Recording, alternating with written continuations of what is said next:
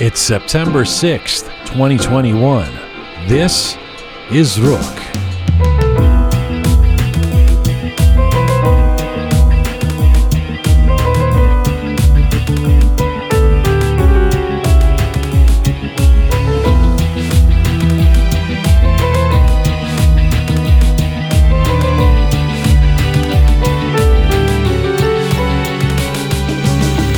If you have binged the excellent new Netflix series, How to Become a Tyrant, you will likely have become enamored of an interesting and idiosyncratic expert imparting profound ideas. That would be Dr. Fatali Moghadam, an Iranian-American academic and writer who's become a popular voice in assessing the psychology of authoritarianism. Why do we gravitate towards dictators? Is the current world sliding back into authoritarianism? And is democracy ever even possible for Iran and Iranians? Fatali Moghadam joins us coming up. Plus, we have your letters of the week. This is Conversations from, to, and about the Iranian diaspora. I'm Jian Ghomeshi. This is Rook.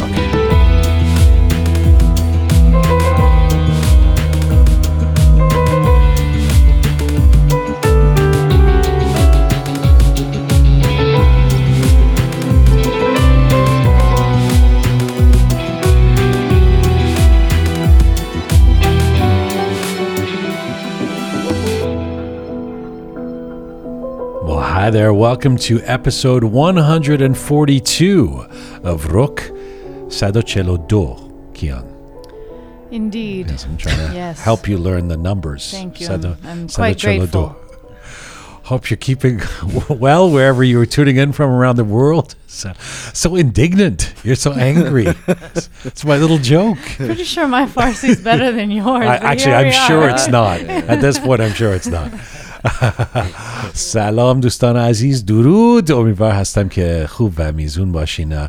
Dr. Fatali Moghadam joining us in just a few minutes from Washington, D.C. So he is part of this new Netflix series, How to Become a Tyrant, and that's how he's become, or I guess, gotten on the radar of many of us around the world. But he is such an interesting academic and author. I want to ask him about the psychological appeal of authoritarianism, about the prospects of ever doing democracy in Iran, and how his own story of dual identity, growing up in Iran, then going to the UK as a kid, then going back to Iran around the time of the 1979 revolution, and then back to the United States, where he's been for the last 30 years teaching at Georgetown, how that's informed his perspective. Looking forward to this. Dr. Fatali Moghadam coming up in just a few minutes. Hello to you, the fabulous Kian. Hi, Jian. Fabulous Kian. Indeed. You see? Fabulous. Hello, Groovy Shaya. Hi, Azza. Hello, Captain Reza. Hello, sir. Hello, sir. Happy Labor Day, everybody. At least everybody listening in Canada and the United States. And I think Australia, I'm not sure. So in Iran, we would call this what? Ruze Kargaran? Ruze Kargar. Yes. And it's not on the beginning of September, right? It's in the middle of spring, like May It's probably May 1st. Yes. For most of the world, International Workers' Day is May 1st. Like that's the case in the UK and much of the world. So it's sort of weird that we do this. I mean, because we're a global program now, we've got to sort of, can't just say Happy Labor Day because it's confusing to some people. So for us, it's been the first Monday in September since, I think this goes back to the 1890s in Canada. And it's kind of also the official end of, the unofficial end of summer. Yeah. You know, you sort of know Labor Day means back to school, it's over with, there's no more, I don't know, tanning. And it had its origins in the labor movement and the 8-hour day movement. I don't know if you're familiar with the 8-hour day movement, Shaya, if that was a thing in Iran. But this is like they advocated for 8 hours of work a day. This is, I mean, before this was regulated, the labor union movement came along and said, okay, 8 hours of work a day, 8 hours recreation, 8 hours rest. That's how a day should be divided. I mean, people were just being made to work for, you know, many hours a day, etc. So that's part of where the tradition of Labor Day came from. Now, today is Labor Day, but I'm really happy to see you guys here. But Keon, you came in with Orat Talch, look at, complaining about, why do I have to why do I have to speak to the beautiful people, the Rook listeners around the, Actually, funny enough, I drive into the parking lot and it's completely empty, and I see a Mercedes, and I was like, oh, that's Reza. We meet in the elevator. We both look at each other like, F my life. We're working on a holiday. That's true. Everybody's at the beach. Keon waltzes in here for about a couple of hours to, some of us have been here since early morning. Shia was here at 6 a.m. scrubbing the floors. Oogie was helping out. I mean, people are working. You got to work. But I like how Gian takes any opportunity to use a new phrase that he's just learned, like Orat Talch. That hasn't been that long. That's not a new phrase. It's not. But I had the anguise to say that. Oh, Jesus Christ. I don't even know what that means. I know you don't. What does that mean? Well, see, next time you talk about, being better at Persian than me. But listen, is this really, what do you have? What is better than sitting here with your dear friends, Captain Reza? Oh, I don't know. The beach, a vineyard. You've got a captain here. What do you literally need anything else, but a vineyard. It's okay. I love you guys. This is like the level of Keon. So a vineyard. I suppose that would be great. Where do you find a vineyard? Okay, question. What would you have been doing if you had the day off today? Yeah, I'd probably be outside, or I'd be reading or something. I know it'll be fun, but making fun of me, like, a vineyard. We do our shows on Monday. I can't control the fact that it's Labor Day, and it's a nice chance to shout out to the workers of the world, including the slaves at Rook Media. Kargad, the Ruza Kargad. There you go. It's all right. And now Ruza Kargad in Iran, if it's May 1st, I guess. Yes. Is that sanctioned under the? No. I wouldn't think that the current authorities in Iran would take kindly to striking workers or something. No, it's not sanctioned, but because it's a good cause to do some protest or a strike or something like that. Usually it doesn't go well, but but it's not sanctioned. Sad. Oh my God. So it means nothing. It's a stunning indictment for Labor Day. Usually it doesn't go well, but we celebrate the Labor Day anyway. How is Ruza Kargad? Usually it doesn't go well. It's a good day to discuss democracy with us. It is. Hey, that's a good idea. Yeah, I didn't think about that. And the dictatorship of podcasts. You will come in and work on Labor Day. The dictator that is Gian. That's right. Why do we gravitate towards me? We are coming to you on rookmedia.com. It is there that you can link to all of our platforms. If you've not visited the site, the handiwork of Ponta the artist, check out rookmedia.com. We are on an ongoing mission to build a new audiovisual encyclopedia of Iranian diaspora identity. We're coming to you on Spotify, on SoundCloud, Apple Podcasts, and CastBox. If you'd like to see some visuals with Rook, switch over to YouTube right now, and also on Instagram.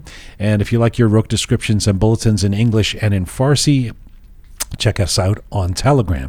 The handle pretty much everywhere is Rook Media. And if you go to our website, you can become a patron of this show and support us. We one of the ways we help keep this thing going is through crowdfunding, and you just press the Support Us button on the front page of our website, rookmedia.com, to become a patron for $5 or $10 a month or more.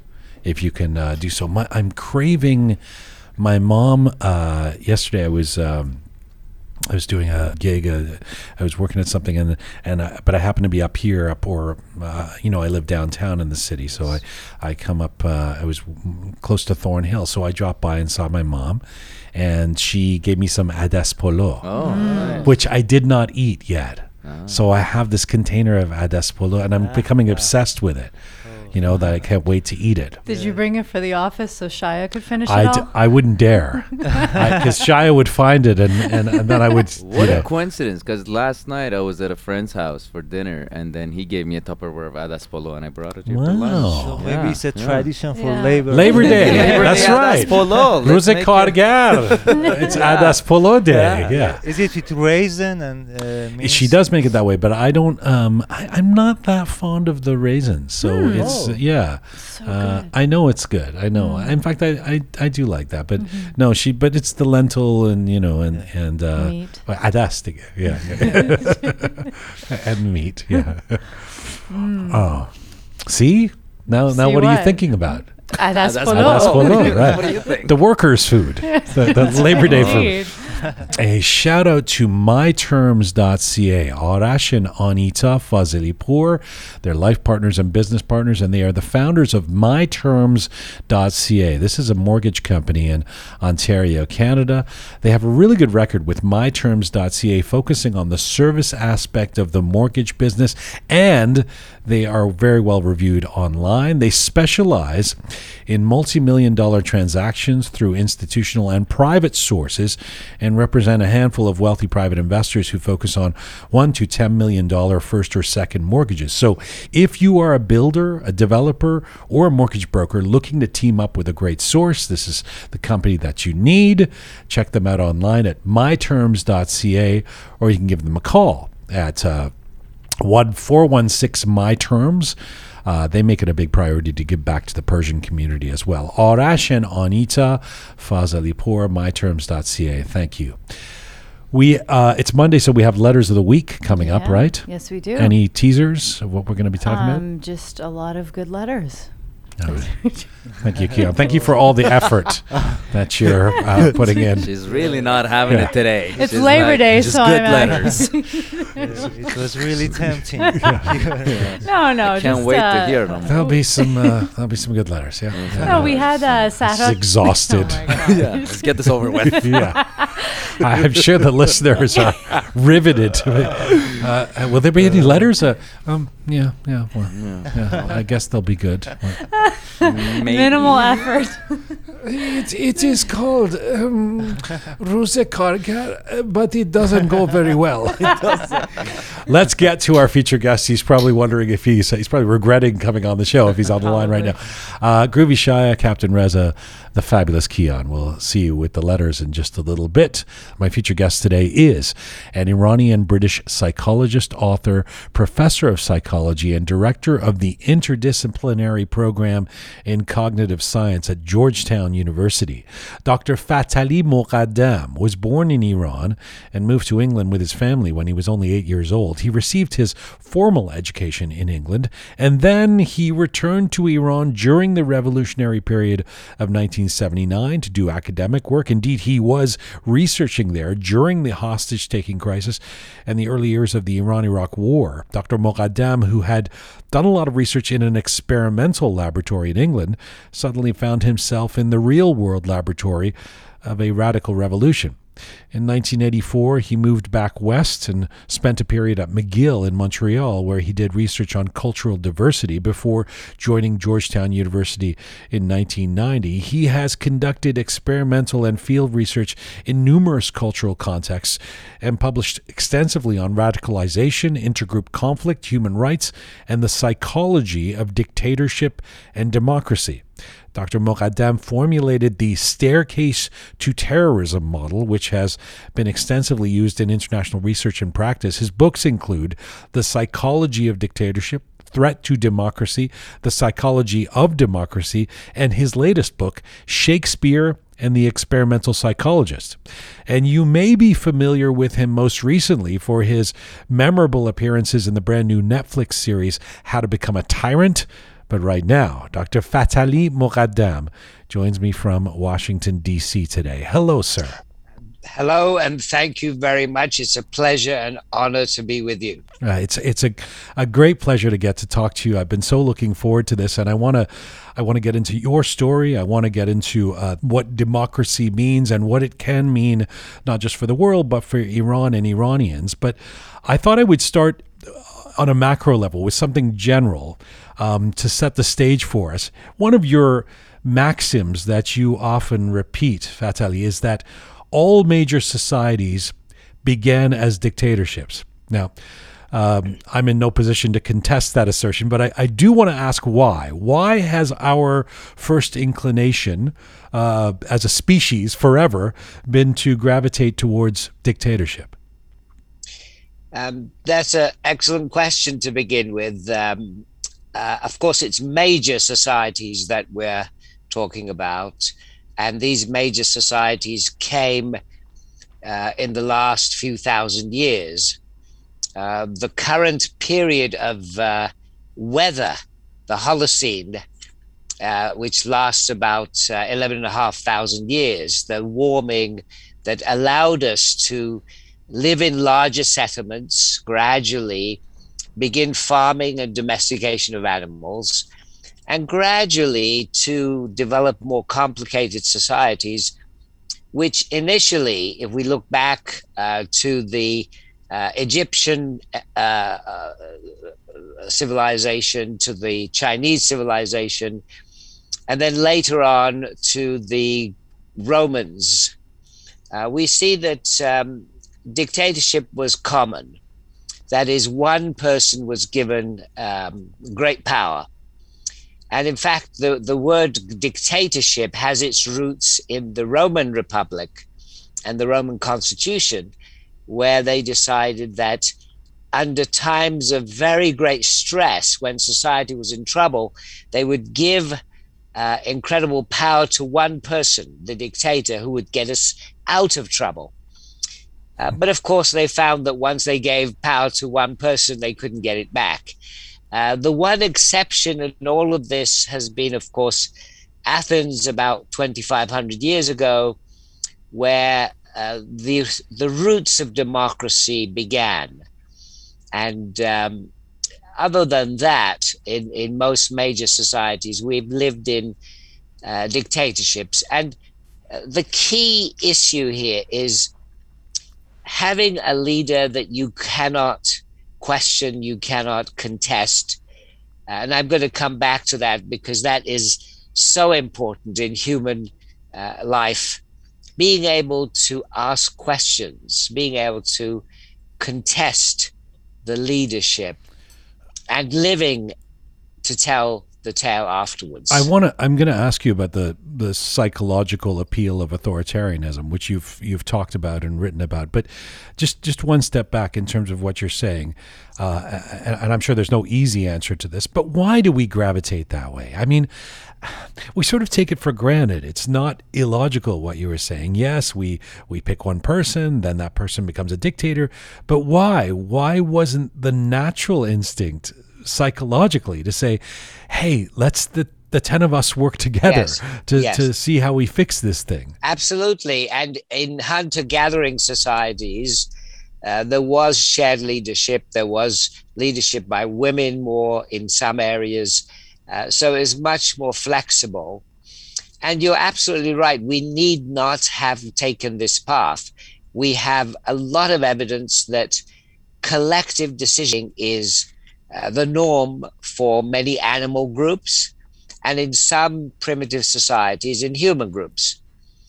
What happens is that once there is a surplus in society, and once ownership and inheritance and inequalities arise, then the ground is laid for strong centralized leadership.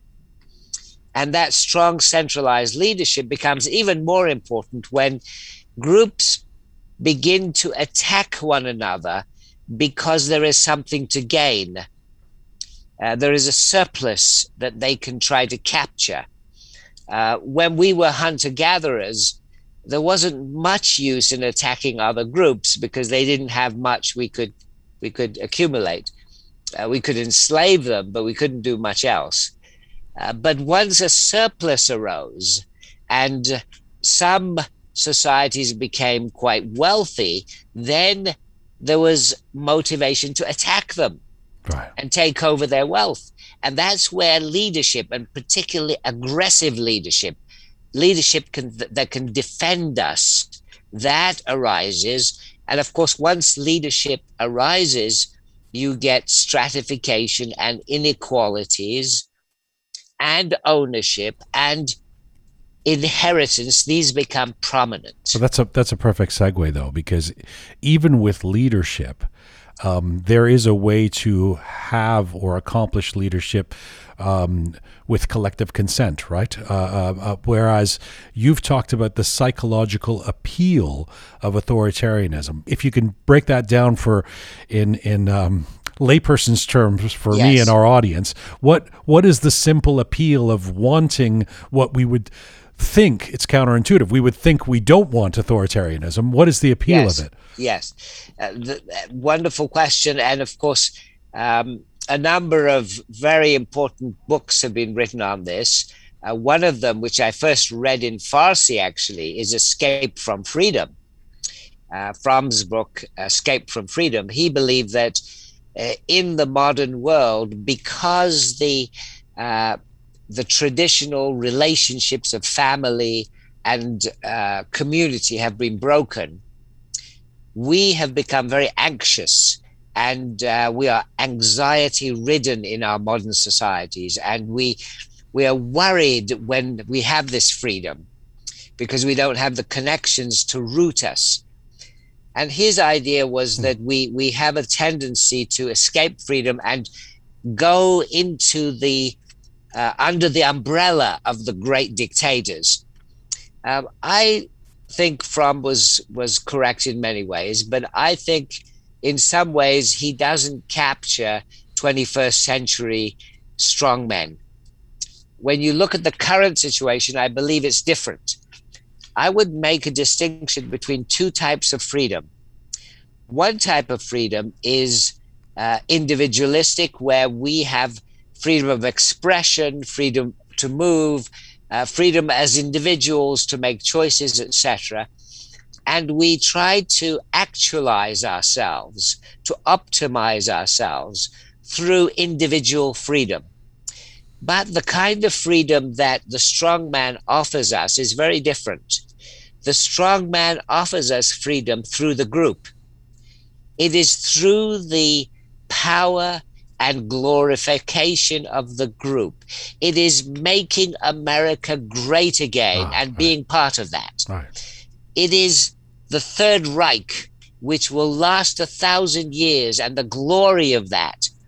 So the strong man encourages us to join a movement, join a group, become part of something greater. And of course, it is only the strong man who can lead us. Only he can save us. I'll come back to the 21st century element.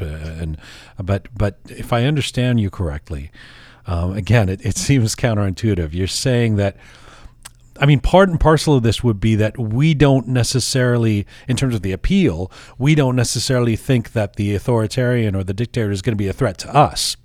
We think it's that in fact it's the opposite. They're creating a safety. Colonel Gaddafi is going to be my hero, who's going to protect me somehow, but be a threat to others. This is if I'm in Libya in the 1980s, and I'm buying into that, right? Is that what you're saying? Yes, exactly. And also, of course, the authoritarian strongman knows that threat is the key. That is why they continually focus on threats. We are going to be attacked. We are being invaded. These Mexicans, these Muslims, these others, they are invading us. And of course, in the Middle East, America is the bogeyman. Israel is the bogeyman. They are attacking, they're invading us, they're taking over our goods, and I am going to protect you. Right. It occurs to me that, just parenthetically, that even when we know, I mean, even if we can be a good student of history and look at these figures and say, that was bad, that was wrong, that was horrible what happened, that was an atrocity, we remain fascinated by authoritarians, by dictators, by tyrants. We're almost drawn to them, even after we know all about the atrocities they've presided over. I mean, isn't the interest and success of the Netflix series that you star in, the recent series, evidence of that? Why are we so keen on hearing about them? That's excellent. I think you're pinpointing a key characteristic of human nature. the appeal of authoritarianism is not limited to a specific time. It is timeless. And this is what continues. This is what continues to work even in so-called democracies such as the United States.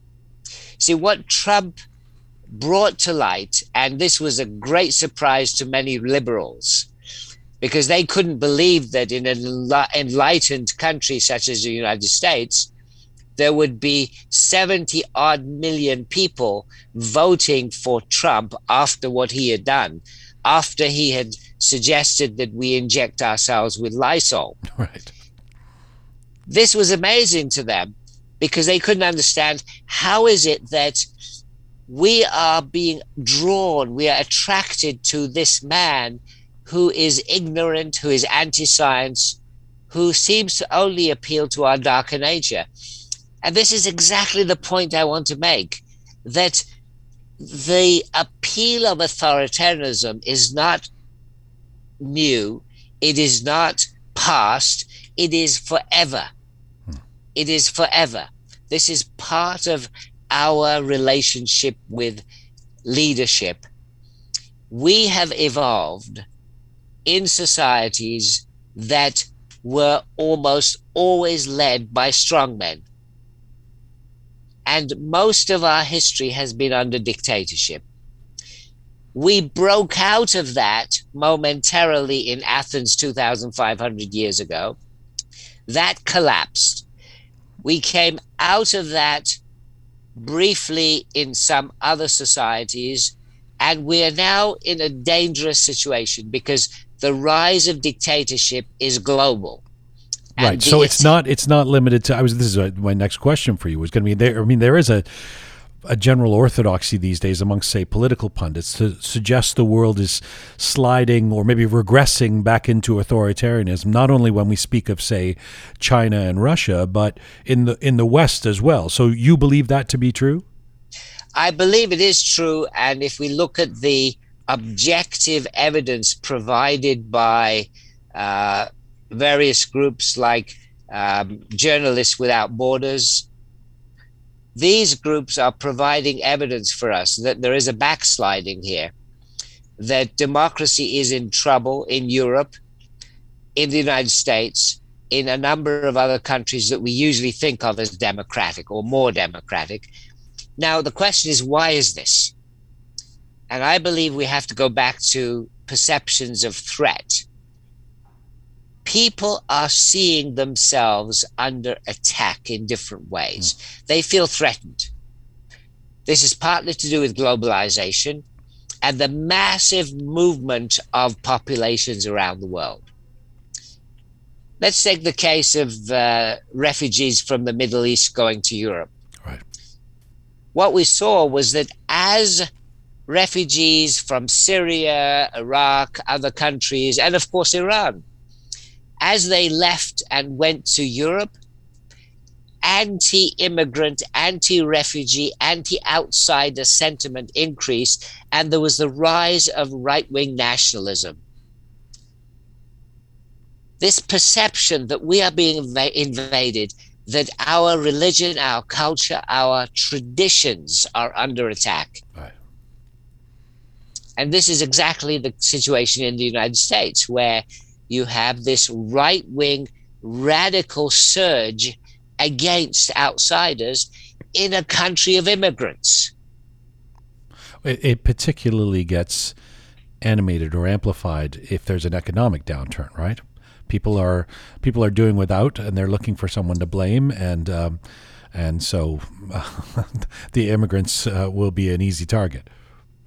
Absolutely. In psychology, we have a lot of research supporting the idea that frustration can, under certain conditions, lead to aggression. This was one of Freud's great insights that has been experimentally supported. And of course, the aggression is against others who are dissimilar to us. Right. But back to the appeal of the authoritarian, and I mean, we do have in a way, Trump is a gift because it's a contemporary example that we know people, and I'm careful to say that there are people who are listening right now who won't agree that, or at least won't agree that Trump is his strongman character was a bad thing, or is a bad thing, and there are supporters, in other words. But that's kind of the point I want to make, which is that for a lot of people who support someone like Trump, if we use him as an example, maybe this is the case with Putin or other leaders of that type. And I know them because some of them are my extended family. Yes. They're pretty transparent about him being a strongman. In other words, they're not necessarily saying, oh, he's not authoritarian. They like that about him. They say, yes, he's strong. He makes decisions. He's decisive. He puts people in their place. So that appeal is quite vibrant. Mm-hmm, mm-hmm. I agree. And the problem with that is that the Trump types will create a society which is anti-science, which is anti-fact, which in general is not going to allow critical questioning the way it should be. If we think back to what is the key, what is perhaps the most important difference between a more open, democratic society and a more dictatorial, closed society? For me, the key difference, the starting point, is the ability of citizens to question and criticize the authorities. When you can't question and criticize the authorities, as you can't in many countries right now, what happens is the authorities become corrupt, and increasingly so. And that's why in countries like Iran, unfortunately, we have huge, very high levels of corruption right now, because the authorities will not be questioned.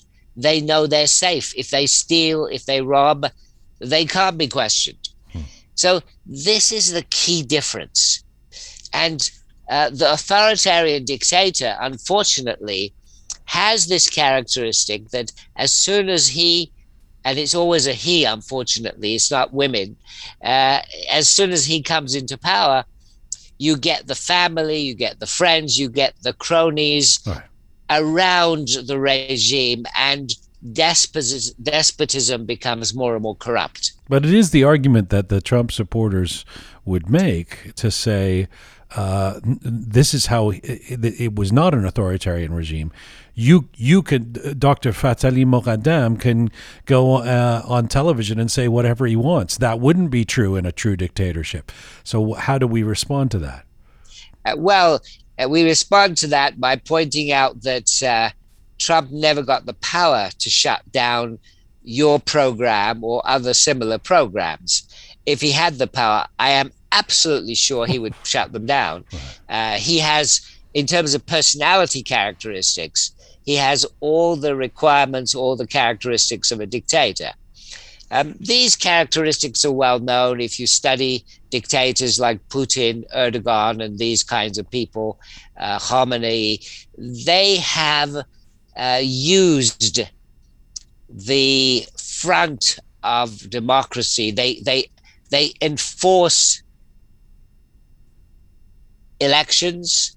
They construct all kinds of fabricated, very complicated systems to put the front of elections up in democracy.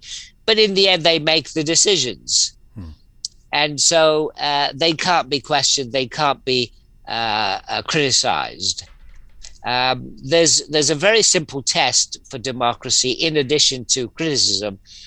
I would call it the town square test. The town square test is very simple. Can you go to your local town square, stand up and make a speech against the leader and not be arrested or attacked or killed? Well, yes, you can do that in the United States at the moment, but in many countries you can't, including Russia, including Iran, including many other dictatorships. So you mentioned Iran and Khamenei. Let me get into that. And get into your story as well. But first, I mean, just to situate it, where does the Iran of today fit in? I mean, it almost seems like an absurd question given what we've seen over the last few decades in Iran. But is it what you would traditionally deem to be an authoritarian society, a dictatorship? Absolutely. Iran is a dictatorship. And unfortunately, because religion is being used to enforce and support that dictatorship, there is an additional layer of corruption, and that is a moral corruption. You have quite a few of the ulama, of the mullahs, who oppose this regime in prison, and they've been dealt with that way. And unfortunately, the more democratic characteristics of Shia Islam which have always helped the people, are also being crushed. Let me give you some examples. In Shia Islam, of course, Muslims are free to choose their marja' taqlid, the source of emulation, and they can pay their Islamic taxes, khums or zakat, to any person they wish. They have this freedom to choose. And traditionally, this was a way in which particular mullahs became powerful and could act against authoritarian rule. For example, Sistani is still very powerful and outside the orbit of Qom. And one way he's powerful is through khums or zakat, the Islamic taxes being paid to him. Right. Now, this is the root of a democratic system. You have people choosing who they want to become more powerful by paying them their taxes. But of course, in the current Iranian system, the political mullahs like Khamenei have taken over, have usurped the traditional Shia Islam system of promotion, and they have squashed whatever democratic tendencies there were. So unfortunately, this has really crushed what could have become a thriving pro-democracy movement within Islam itself, within Shiite Islam in Iran. It could have been part of our reformation. Meaning that Islam is not necessarily antithetical to democracy? I believe there are elements of Shiite Islam, I'm not talking about Sunni Islam, Shiite Islam, that are pro-democracy, but they have to be nurtured by the right kinds of people. And unfortunately, in Iran, we don't have those people at the moment in power. You were born in Iran. You grew up Yes. there until you were 8 years old, and your family moved to England. Fatali, what are your earliest memories of Iran? Are they fond ones? Yes, of course. Most of us have childhood memories that are very fond. And in 79, I rushed back to Iran because of my fond memories and also my desire to try to be part of a democratic movement in Iran. I drove overland from England to Iran, and when I was driving, I remember there were many of us returning from the West to Iran, very hopeful, euphoric in some ways. And when I arrived, it was a spectacular experience, that opening of 79, when Evin Prison was opened, when we had freedom, and I started teaching immediately in universities. You're talking about the first few months post yes. the exile of the Shah, and where things certainly hadn't. This is pre the co-opting of the revolution by the Islamic formalists. Yes, exactly, and the universities were opened up, and women were free to participate fully in activities. They were not forced to have the hijab. Those first 6-9 months were euphoric. It was exhilarating. It was fantastic. But And sorry, very soon hang on a the second. clampdown came. Before you get to that, so you're a kid, so you go to England and you do your university, and I'm just curious about, I mean, you've, even at that point, you've spent most of your life in the UK by the time of the revolution, but you see this as a chance to go back to the homeland and do good? Is that what, tell me about the emotions that you had that would lead you to return in 1979. Well, the emotions were excitement, really feeling inspired by the revolution, but also ignorant and ignorant of the true conditions and what was going to happen. I trained as a psychologist doing experimental work, and when I returned to Iran and started teaching in university, it was there that I started to learn real psychology. I would say that the laboratory of the revolution taught me so much more than I had ever learned in any classroom. And how did this proximity to revolution, everything from deposing a monarchy to then the hostage crisis to that co-opting of power I spoke of by the Islamic formalists, then the war with Iraq, how did that inform your perspective on the psychology of humans vis-a-vis building a society and any prospect of democracy? Well, first of all, what it taught me is that collective behavior is much more important than individual behavior. See, in Western psychology, we focus on individuals. All my training was about taking individuals into laboratories and studying them.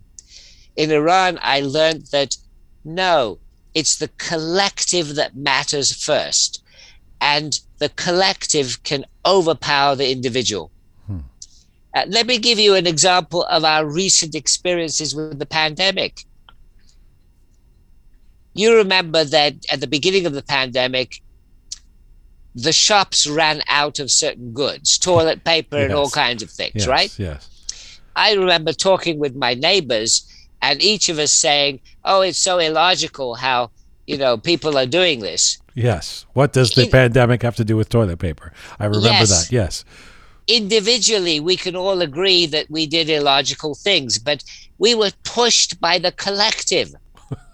We were overpowered. Right. And there's a lot of psychological research by Solomon Asch and many others that shows that the majority, the power of the collective, can overpower the logical individual.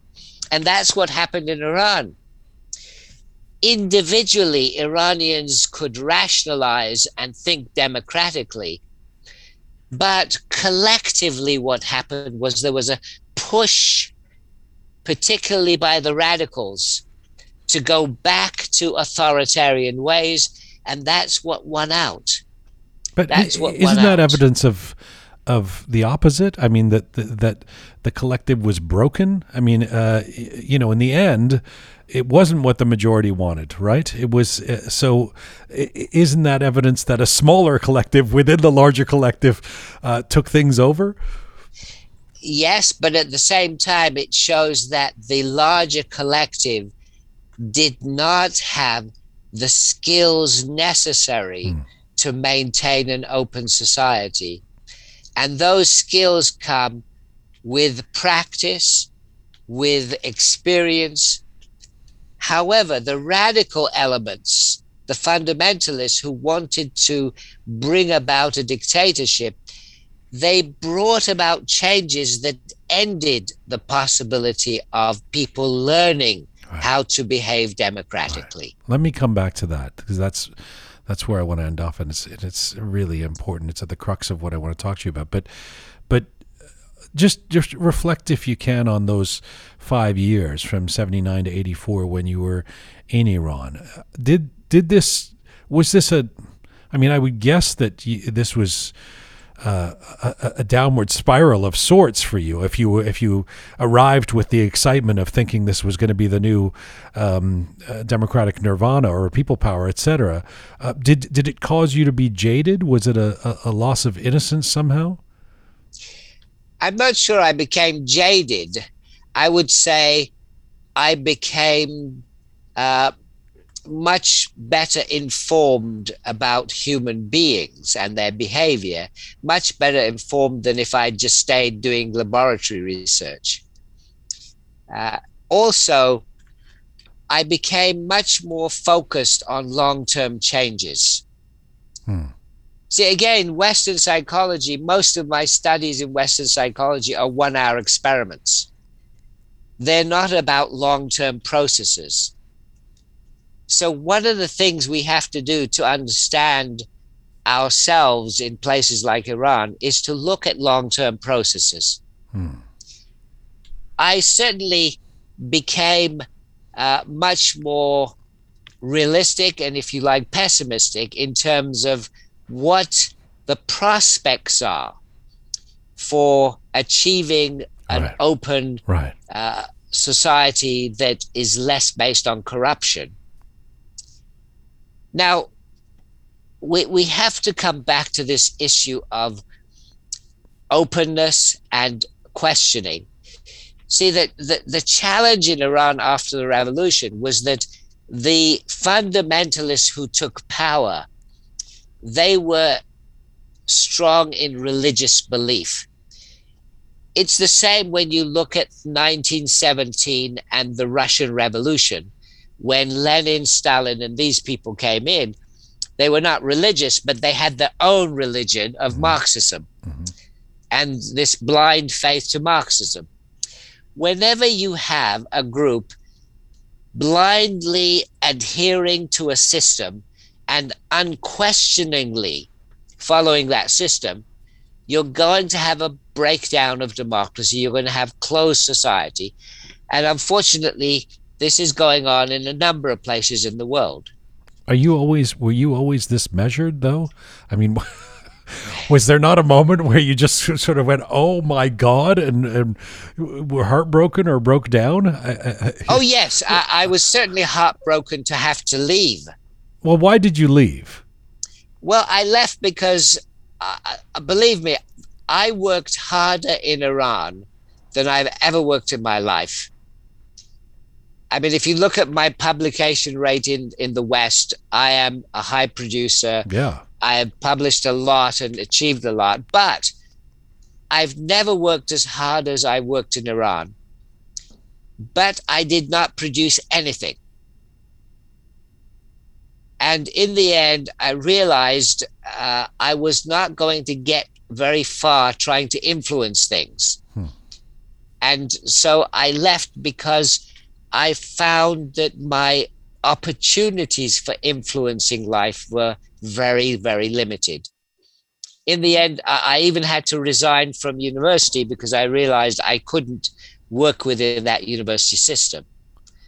So that it was very sad for me to leave because I had, my mother was alive and living at that time in Iran, and I knew I would not see her often. So it was tragic personally to have to leave. But when you say you weren't able to produce anything, do you mean write? What were you not able to do? Well, publishing was very difficult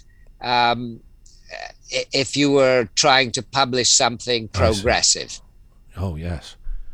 So that was part of the problem. And of course, if you're an academic, you want to influence things through teaching, and I couldn't teach anymore, and publishing, and I couldn't publish what I wanted. So that's really why I left, and I was heartbroken in that sense. So back to the town square, you were not able to go stand in the town square and say what you want. Exactly. And that's a very difficult situation when that is your mission in life. Yeah. And the reason you've returned to your home country. Yes, exactly. It's as if they said to you, you're not going to be able to go on air anymore. Right. That would lead you to re-question your life and where you are. You've come back to the West. You spent the last few decades as a prominent academic in a prominent institution in the capital of the United States. How has your dual identity, East and West, the nexus that is Fath Ali Moghadam, affected how you see the world? Well, it's affected how I see the world in that I see continuity in human behavior across time and across cultures. We're in a multicultural era and everybody likes to celebrate differences. But for me, the key characteristic of human beings is their commonalities and their continuity across time. And one of these continuities happens to be leadership. Leadership is a key characteristic of all human societies. And in many societies, the leader that is governing is a leader for life. In China, leader for life. In Iran, leader for life. We have a constitution in Iran where the Marja Taqlid is the main person you are supposed to follow is separate from the supreme leader, but the supreme leader is there for life. And in other societies such as Turkey, such as Russia, they still have sort of constitution, but the leaders arrange it so that in every election they win. So we have lots of leaders for life. So for me, being an Iranian living in America, having grown up most of my life in England, the key theme is continuity of human characteristics across time, across societies. We're essentially the same creatures. And we repeat the same patterns of behavior. See, I love that because I think that's an important part, for example, of an anti-racist message is saying at the end of the day, the continuity of human characteristics. I appreciate that. I preach that. But for the sake of this conversation, I mean, there are people who will say, and we'll say this with some cause. I mean, we'll say, masalan, like the people of the Middle East do not know how to work together, the way the Swedish people do, or the Canadians. So how do we marry that to the continuity of human characteristics? Well, it's a great question. I would ask you to think about the Iranians who are living abroad right now in America, in Europe, in other places. I'm sure you know, and I know, many Iranians who collaborate in excellent ways with others. They do group projects. I know them in research. I know them in industry. These people, if they were in Iran, they would not be able to do that. So what is it about? Is it the person or the context? I would argue, place Iranians in a context where they are supported to be collaborative, to do group work. They become different creatures. What has happened in Iran and a number of other societies is leadership, and particularly dictatorial leadership, has created a context where there is distrust between individuals, where individuals cannot cooperate with each other and cannot be productive. Right. But I'll gently push back. I say this with some sadness. Yes, of course, I know some people who work in collectives, et cetera, who are Iranian. But for the most part, I feel like we've migrated a lot of those tendencies. I mean, if they're not in our DNA, then they haven't elapsed in us from the Iranian experience, because I do see that mistrust in our community. I do see sectarianism in our community. I do see the inability to get along because we're always looking over our shoulder. What does that guy want? All of the things that. Yes. I mean, so how do we explain that? There is some of that within Iranian groups, but you look at those Iranian individuals at their work. See, I know some scientists, for example, Iranian scientists in places like the NIH and other places, where they're incredibly productive and they don't have any of these characteristics of suspicious, being constantly wary of others. See, when groups of Iranians gather, they reformulate, reconstruct what they had in Iran. They're bringing over part of that culture. Right.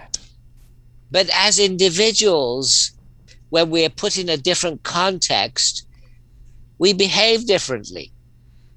So my point is that the Iranian context needs to change, and it needs a different type of leadership to change it.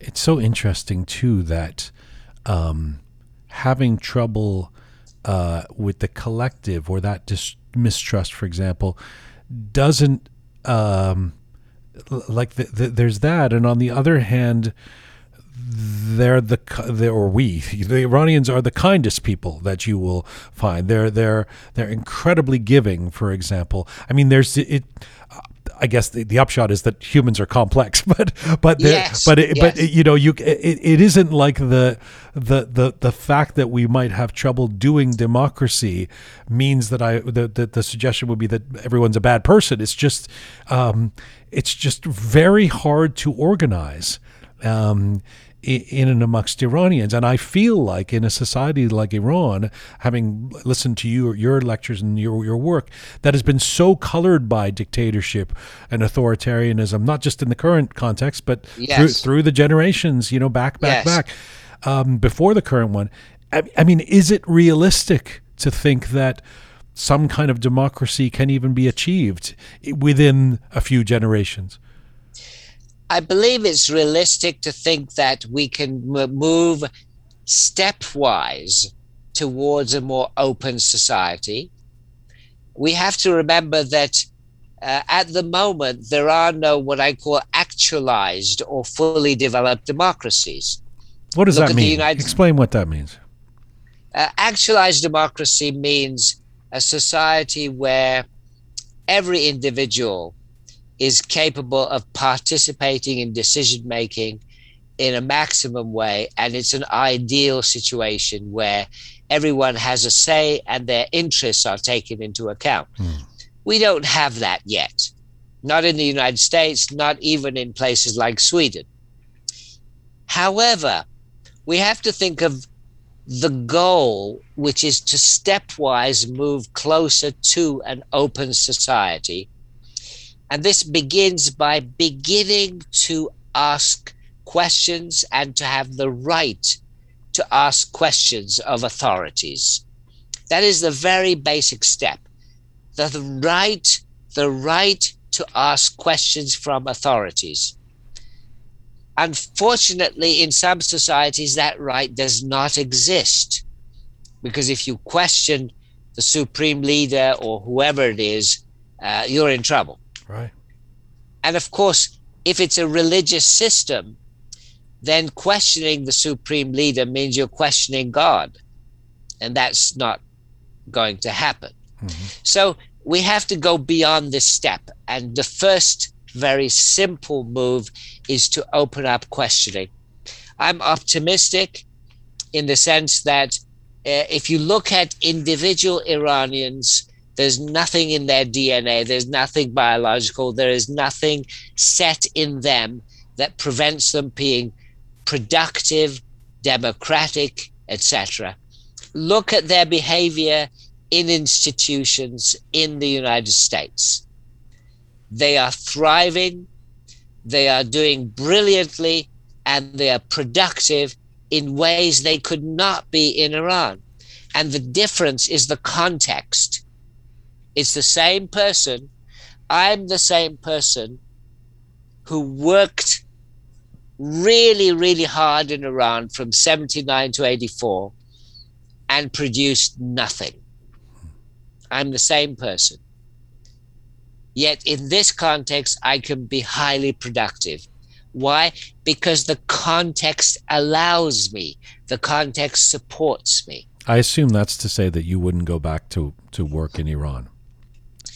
I would love to go back to work in Iran if the situation changed. Right. But I don't think the regime would want me back, and I don't think I would be productive there in the current conditions. So, just when you say even Western countries have not achieved actualized democracy, so is there any example in the world that we can look at, or has there ever been that is to steal the American terminology, a shining beacon of democracy? Well, there isn't yet, but we have the technology to move forward to much greater participation by people in decision making. Let me give you an example. In public planning, city design, in Europe, in the UK, I know, people are given opportunities to give their comments when they want to build a road, when they want to change part of the city, and people can contribute a great deal. We could do the same thing. We have the technology, we have the electronics. Do we want to invade Afghanistan? Do we want to invade Iraq? Well, we could have mass participation in this kind of decision making. We need not leave it to one leader. And of course, we know that in most cases, these leaders have been making terrible decisions. So we have the technology. What we need is the willpower to change the current situation. And of course, one of the things we need to do is to change our education system. We need better civic education. There are lots of people coming out with degrees, but very few of them know much about civics and engagement in politics. So this is something we need to change. So we have never in all of human history, in your mind, achieved an actualized democracy, but you're hopeful. I am you remain extremely hopeful. But we have to keep in mind that this is a long-term process. Remember that clearly, yes, we've got since the beginning of human history so far. Yes, yes, exactly. I always remind people that 2,500 years ago in Athens, free men, not women, not slaves, had the vote. About 2,300 years later, the American Revolution brought a great constitution. And what did it give? It gave the vote to free men, not women, not slaves. It took over 2,000 years to repeat what Athens had done. And it took another several hundred years to give the vote to women. In 1920. 1920, yeah. And then, even now, in the United States, voter suppression is so strong that even in the most important elections, barely 50% of the people vote. Voter suppression prevents many minorities and poor people in particular from voting. So, no, we have not reached an actualized or ideal democracy. But I'm very hopeful. Particularly because young people are so promising. I suspected that I would really enjoy this conversation, and I certainly have. I've got to thank you so much, and I hope this is the beginning of I hope you'll come back, because we just scratched the surface, but it is just so enlightening and engaging listening to you. I could do it for hours. A final Thank you so much. A final question, which I mean, I'd be remiss if I didn't mention How to Become a Tyrant, because it's just been released on Netflix, and it seems to be on the tip of everyone's tongue. What's it like to be a Netflix star? Thank you very much. I'm not a Netflix star, but I enjoyed participating in that program, and I I think they did a very good job of making it accessible. I wish they had connected it more to contemporary events in the last 10 years, particularly. But I hope they will do that in the future. Dr. Fath-Ali Moghadam, I have very much enjoyed this. I thank you again. Thank you. It is my honor and pleasure. Thank you very much. Bye-bye. Khuda Hafiz. Khuda Hafiz. Dr. Fath-Ali Moghadam, an Iranian-British psychologist, author, professor of psychology, and director of the interdisciplinary program in cognitive science at Georgetown University. His new book is called Shakespeare and the Experimental Psychologist, and you can see him on Netflix right now as part of the series How to Become a Tyrant. Fath-Ali Moghadam joined us from Washington, D.C. today.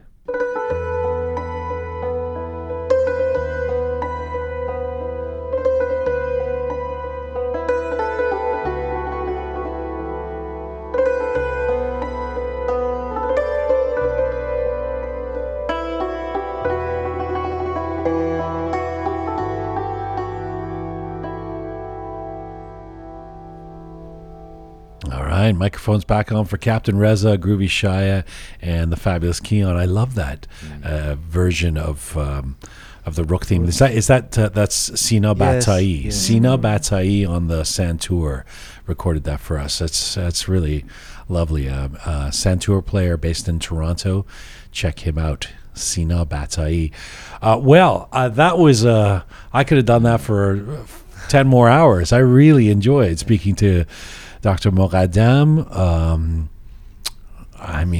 There's so much there. So who wants to start? You could have continued that conversation, and we would have sat here for another hour listening to him. It was amazing. It was incredible.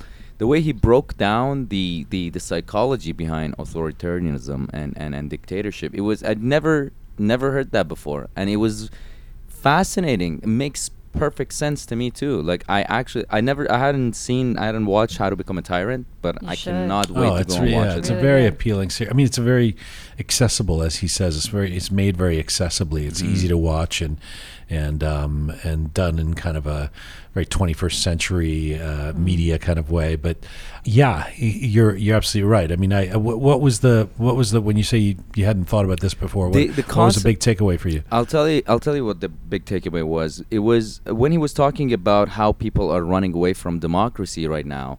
The lack of trust with the democratic governments, and in fear and threat is where dictatorship and blossoms, essentially. Yes. And that's where we are right now. Authoritarian leaders use fear as a stick to continue to maintain retain their power. Yeah, and you could see genuine example of it.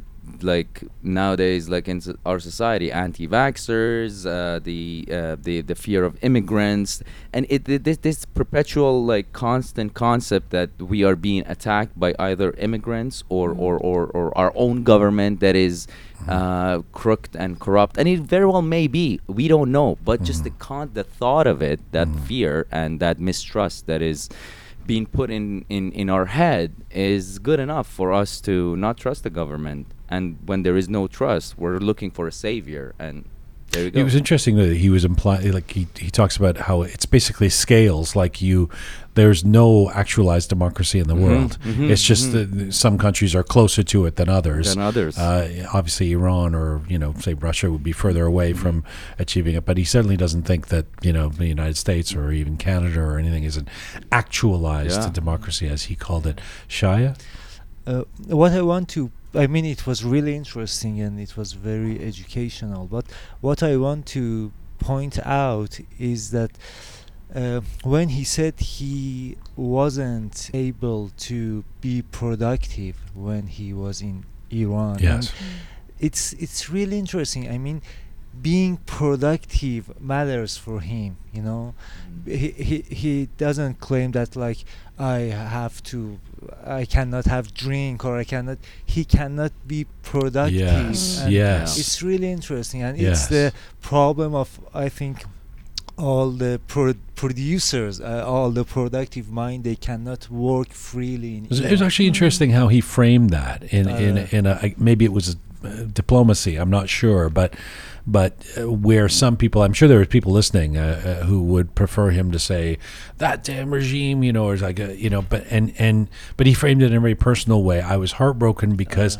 I couldn't do what I do. I couldn't teach. He couldn't be in the town square, the metaphor that he used, and speak his mind to influence others or to express opine, and that is an interesting way to put it. That I wasn't sure what he at first when he said I produced nothing.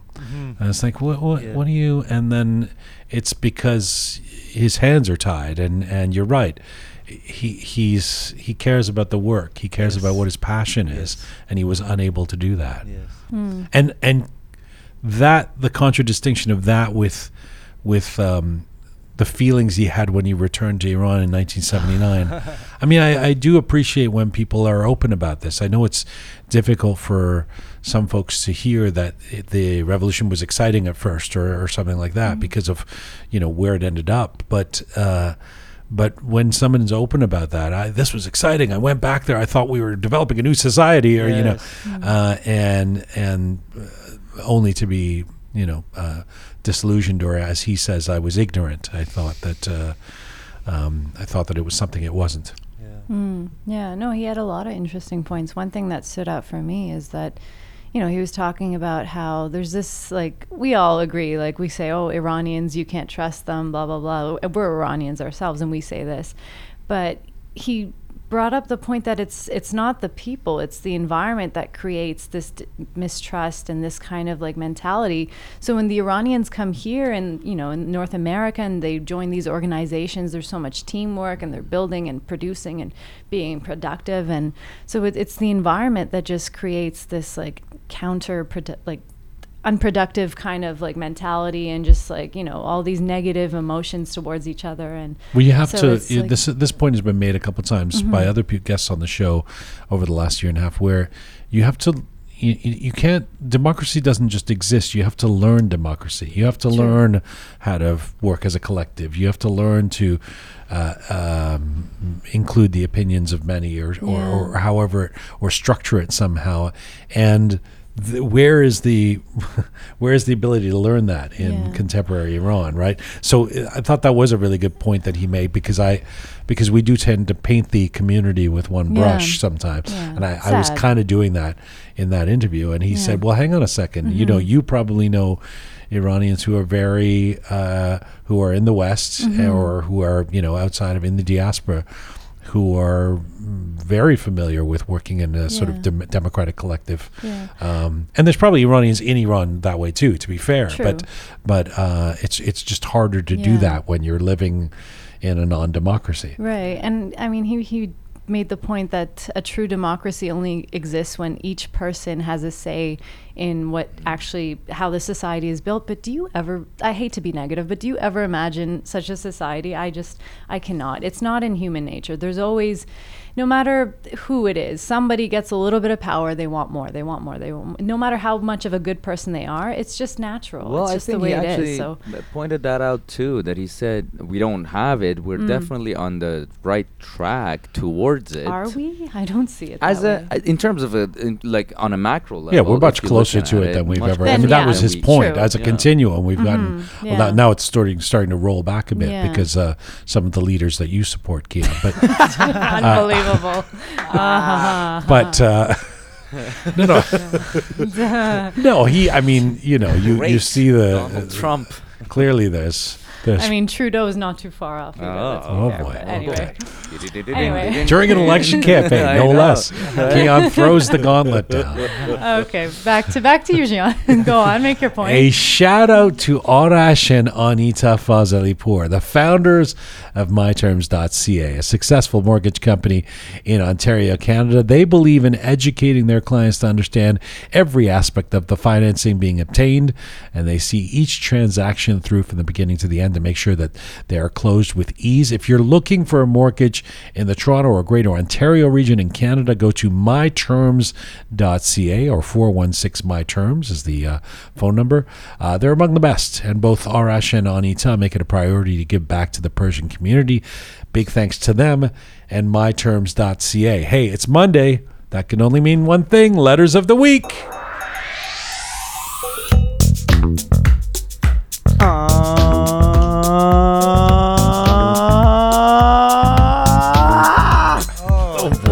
Yeah. Reza. Oh boy. Working lost my voice, overtime sorry. on Labor Day. Yeah, and you take a day off, take it easy. Hey, I'm a hardworking person Yeah, without okay. that polo Sure, in the sure. fridge. What do you got there in the letters? All right, The well- barrel of letters over there. Well, Kian. what was it? A few weeks ago, we had on episode 138, we had a package show called The Directors. We had 3 different guests. We had legendary director, screenwriter, and producer Bahman Farmanara, award-winning Kurdish writer and filmmaker Bahman Qobadi, and celebrated director and screenwriter Babak Payami. So we had a few people write into that episode. We have a Kasra Manzari wrote, another interesting episode, especially Bahman Qobadi's emotional interview. Good point. That was a beautiful interview. I really enjoyed Kasra that one. Manzari. And then Farshid Fathi wrote, almost the best and the only episode I've listened to 2 times. It was very different. Well done. Nice. Almost the best. Almost the best. What was the best, I wonder? Farshid Fatih. Well, we'll find out. Yeah. Well, Please we need tell us, Farshid to Farshid write back. Fatih. Yeah. All right. And then as well on episode 139, we had a package show called The Music Legends. We had 2 different guests, 2 legendary figures in Iranian music, as a matter of fact. Iranian-American composer, songwriter, and instrumentalist Faramarz Aslani. A powerful interview with one of the most prolific and successful contemporary composers and songwriters of our time, Farid Zoland, which was, for anyone that hasn't listened to that interview, was really just captivating, emotional, heartbreaking, the works. All right, so Bita wrote to us saying, "This is so unfair. We love you, Farid Zoland. You're part of the collective consciousness of our nation. My heart goes out to you. Your lyrics are so divine. I'm sure a lot of Persian music lovers who are really successful in America or Europe could easily help our artists. I always wondered why the Iranian community doesn't support each other around the world." Right. Well Good said. question. Khob. And then last week on episode 140, we launched season 2 of Rook. And for that episode, we had Afghan filmmaker Sahra Karimi on the show.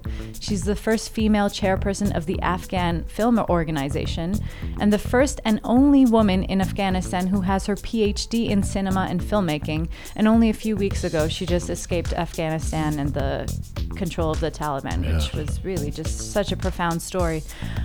We have Sipide Homa wrote to us saying, "Thank you, Rook, for such a great program. During these difficult days, it's heartwarming that you always have a special show for every single drama related to Iran and Afghanistan.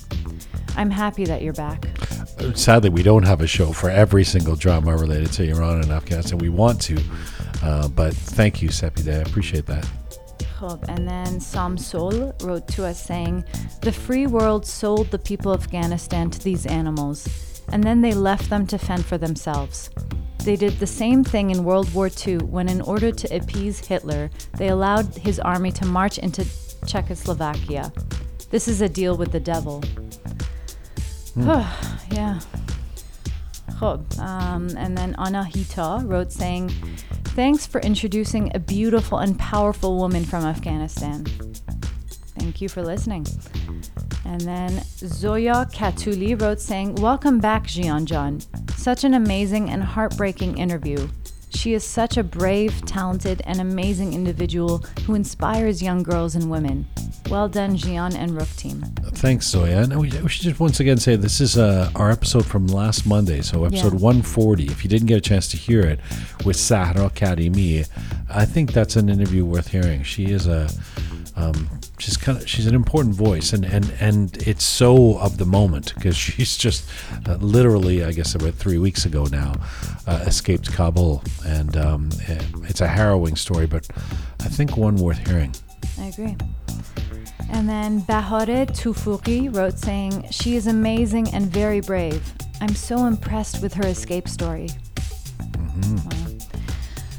Well, on this Labor Day, it is now time for the letter of the week.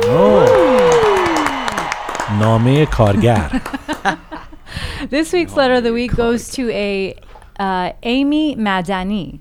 So it's a he, Amy, A-M-I. Ami? Ami? I don't know. Anyway, he or she emailed us, took the time to email us, and wrote saying, hello, my dear Rook team. I'm a patron and a huge fan. I haven't missed a single episode. Wow. You can stop right there. That's it. I haven't missed an episode. To quiz her. So they go on saying, I've also... Him.